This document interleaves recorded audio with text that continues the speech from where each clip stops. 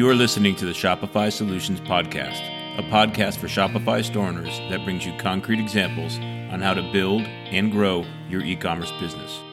My name is Scott Austin, and I have an e-commerce agency named Jade Puma. In this podcast, I'll share my e-commerce insights and best practices with you. Hello, Scott Austin here. This episode marks the one-year anniversary of the Shopify Solutions Podcast. I want to thank everyone that has helped me make the podcast so successful. I'm amazed by the number of downloads each episode gets and how many countries the podcast has reached.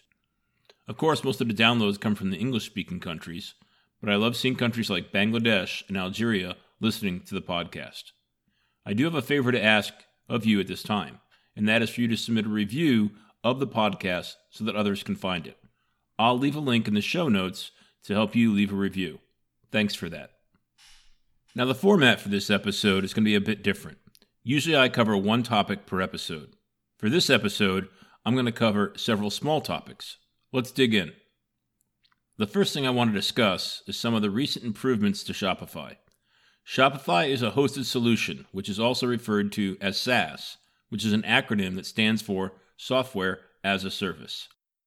What this means is that Shopify runs and manages the servers that your store runs on.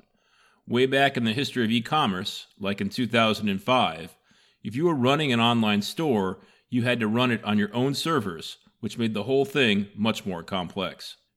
Now, there are a lot of advantages to a hosted solution, and one of those is that Shopify can add new features to their service easily. And they do this all the time. In fact, Shopify has rolled out 12 new releases in the past month. They are constantly improving things. You may notice quite often that when you log into your Shopify admin, that things look different. Your eyes do not deceive you. It just means that Shopify has deployed a new release to their servers. Shopify provides a change log where they detail out all of their improvements. I've included a link to it in the show notes if you want to stay on top of improvements as they come out. Now let's talk about some of the recent improvements so that you're aware of them and can see if there are any that you want to take advantage of. First off, there are new views in the Shopify admin for products, customers, marketing, orders, and gift cards. So yes, those pages do look and behave a little differently from what you're used to. Most of the changes are pretty intuitive. I like how there are now more ways to filter in some of these views, especially products. So it's now easier to get your product selection down to a desired group and then do batch changes to the set because the new filters let you slice and dice in many new ways. There's also new options when duplicating a product on what to copy from the original product to the copy. So now you can specify whether or not to copy images, SKUs, barcodes, quantities, and availability. The SKUs is really helpful. In the past, when you copied a product, the copy process just iterated on the SKU. So if the SKU was hat 3, the copied product SKU would be hat 4, which meant the product had inaccurate data. Now you can choose to not copy the SKU and it'll be left blank, which is a good reminder that you need to enter it in. The next one is a new feature in the admin, and that it is you can set a social media image. Some themes also allow you to do this, but now every store has this in the Shopify admin. What is a social media image? Well, whenever we add a page link on a social post, like a Facebook post or a Twitter tweet, the social media platforms get some information about that page and adds it to the post. That information can include an image, title, and description. Now, Shopify and themes are already set up to tell social media what images to use for most types of pages, like the article image for a blog post, or the collection image for a collection. But not every page in a Shopify store will have an image for social media to pull. So this social media image is the one that will be used across the site for those times when a page-specific image is not available. So you should make this image generic for your whole site. I recommend making an image from your logo in the recommended size, which is 1200 by 628 pixels. The image is set in the Shopify admin under Sales Channels, Online Store, Preferences, and in a section on that page called Social Sharing Image. Another new feature takes place in the checkout process, and that is that you can separate out your shipping methods and your pickup options if you offer pickup. In the past, I would create shipping options for in-store pickup and assign them a zero cost, and the customer would see one list that included delivery and pickup options. Now there are tabs for pickup and delivery, so it's easier for customers to understand their options. The pickup is tied to your Shopify locations, which you are already using for fulfillment. And the thing that I like about this new method the most is that it adds a notification step to the customer for pickups. When you get a pickup order, you'll be able to process the order and then send a notification to the customer when it is ready for pickup. And then you'll be able to mark it as picked up in your Shopify admin when the customer does the in-store pickup. So it's easier for you and your store staff to track pickup orders through their phases of fulfillment of ordered, ready for pickup, and picked up. Now the last two Shopify improvements aren't new features, but they are new free price points. And I assume that both are a response to the coronavirus, so I don't know if they will be permanent or not. The first one is that gift cards are now available on the Shopify Basic plan. I did a whole episode on gift cards in the past. I'll include a link to it in the show notes for those of you that are on the Shopify Basic plan and want to take advantage of gift cards. The second is that Google Shopping listings are now free in the US, with the free price rolling out to other markets over the rest of the year. To enable this, add the Google Shopping app to your store and go through the setup process. I've included a link to the app in the show notes. This is something that every store should take advantage of if they are not already. That's because this app will get products showing up in the shopping tab of Google search results. So that's it for this round of Shopify improvements. Next, I want to move on to two tools that you can use for building trust. And better trust means better conversion. The first one is email. Some stores, especially new or small ones, don't yet have an email address that is connected to the store's domain. Instead, they use a free Gmail account or another free email provider. Or they combine everything under one email address.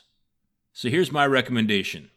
If you do not have an email address with your domain, sign up for a Google G Suite account. It's only $5 per month for an account, and it helps your business look more legit. If you, as a customer, get an email from acmecorp.com, would you think more highly of the company if the email came from stevethekitesurfer@gmail.com or steve@acmecorp.com?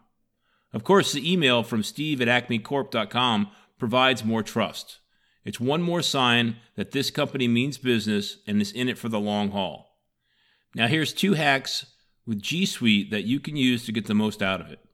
Hack number one Gmail account can support multiple domains. For example, my agency has a website at jadepuma.com, and this podcast has a website at shopifysolutionspodcast.com. Now my email with both of those domains is one G Suite account. So if you send an email to scott@jadepuma.com or scott@shopifysolutionspodcast.com, they both go to the same email account. So if you have more than one Shopify store, you can support them under a single G Suite account if that makes sense for you. Hack number two. In G Suite, each account you create gets charged the monthly fee, and you'll probably want a different account for each member of your team. But you can add an unlimited number of distribution groups for free. Jade Puma is a one-person agency. It's just me. I don't know how many different @jadepuma.com email addresses I've put out there, but it's a ton. So I have a lot of unique email addresses that I use, like hello@jadepuma.com, invoices@jadepuma.com, and support@jadepuma.com. Those addresses are distribution groups, and I get all of them included in the single account that I pay for. And the benefits for using distribution groups instead of a person's account are twofold. Benefit number one, you can change who the email goes to as people and roles change over time. Benefit number two, you can set up rules based on distribution list names to help manage your email. For example, I have a distribution list that I use when creating an account at a questionable site. Let's just say it's junk@jadepuma.com. I then have a rule that automatically archives all emails sent to junk@jadepuma.com, as I know anything coming to that email address is not of interest to me. So that's email from G Suite, which does come with a monthly fee.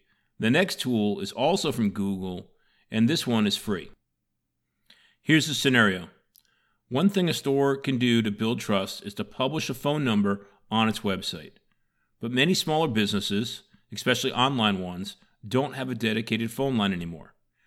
Everyone just uses their mobile phone. But no one wants to publish their mobile phone number on the web. Instead, go to Google Voice. I'll have a link in the show notes, and sign up for a personal account. That will give you a phone number for free. That's a phone number, not a phone. Then you'll be able to manage that number any way you want. You can have all calls go to voicemail. Google will even transcribe the call to text and send it to you in an email, which makes it really easy to see what the call was about. Or you can answer calls on your computer. Or you can add an app to your phone and answer it there. This also means that you can transfer responsibility of answering or responding to phone calls amongst members of your team as needed. It's a powerful and free way to build trust and engage with your customers. That's it for this episode. Thanks for a great first year with this podcast. And please remember to leave a review of the podcast. Thanks for listening. You've been listening to the Shopify Solutions Podcast with Scott Austin. This podcast is brought to you by Jade Puma, a full-service agency focused on Shopify. If you like what you heard, please leave a review and subscribe on iTunes or wherever you get your podcast. If you have a question or comment, please send an email to scott@jadepuma.com.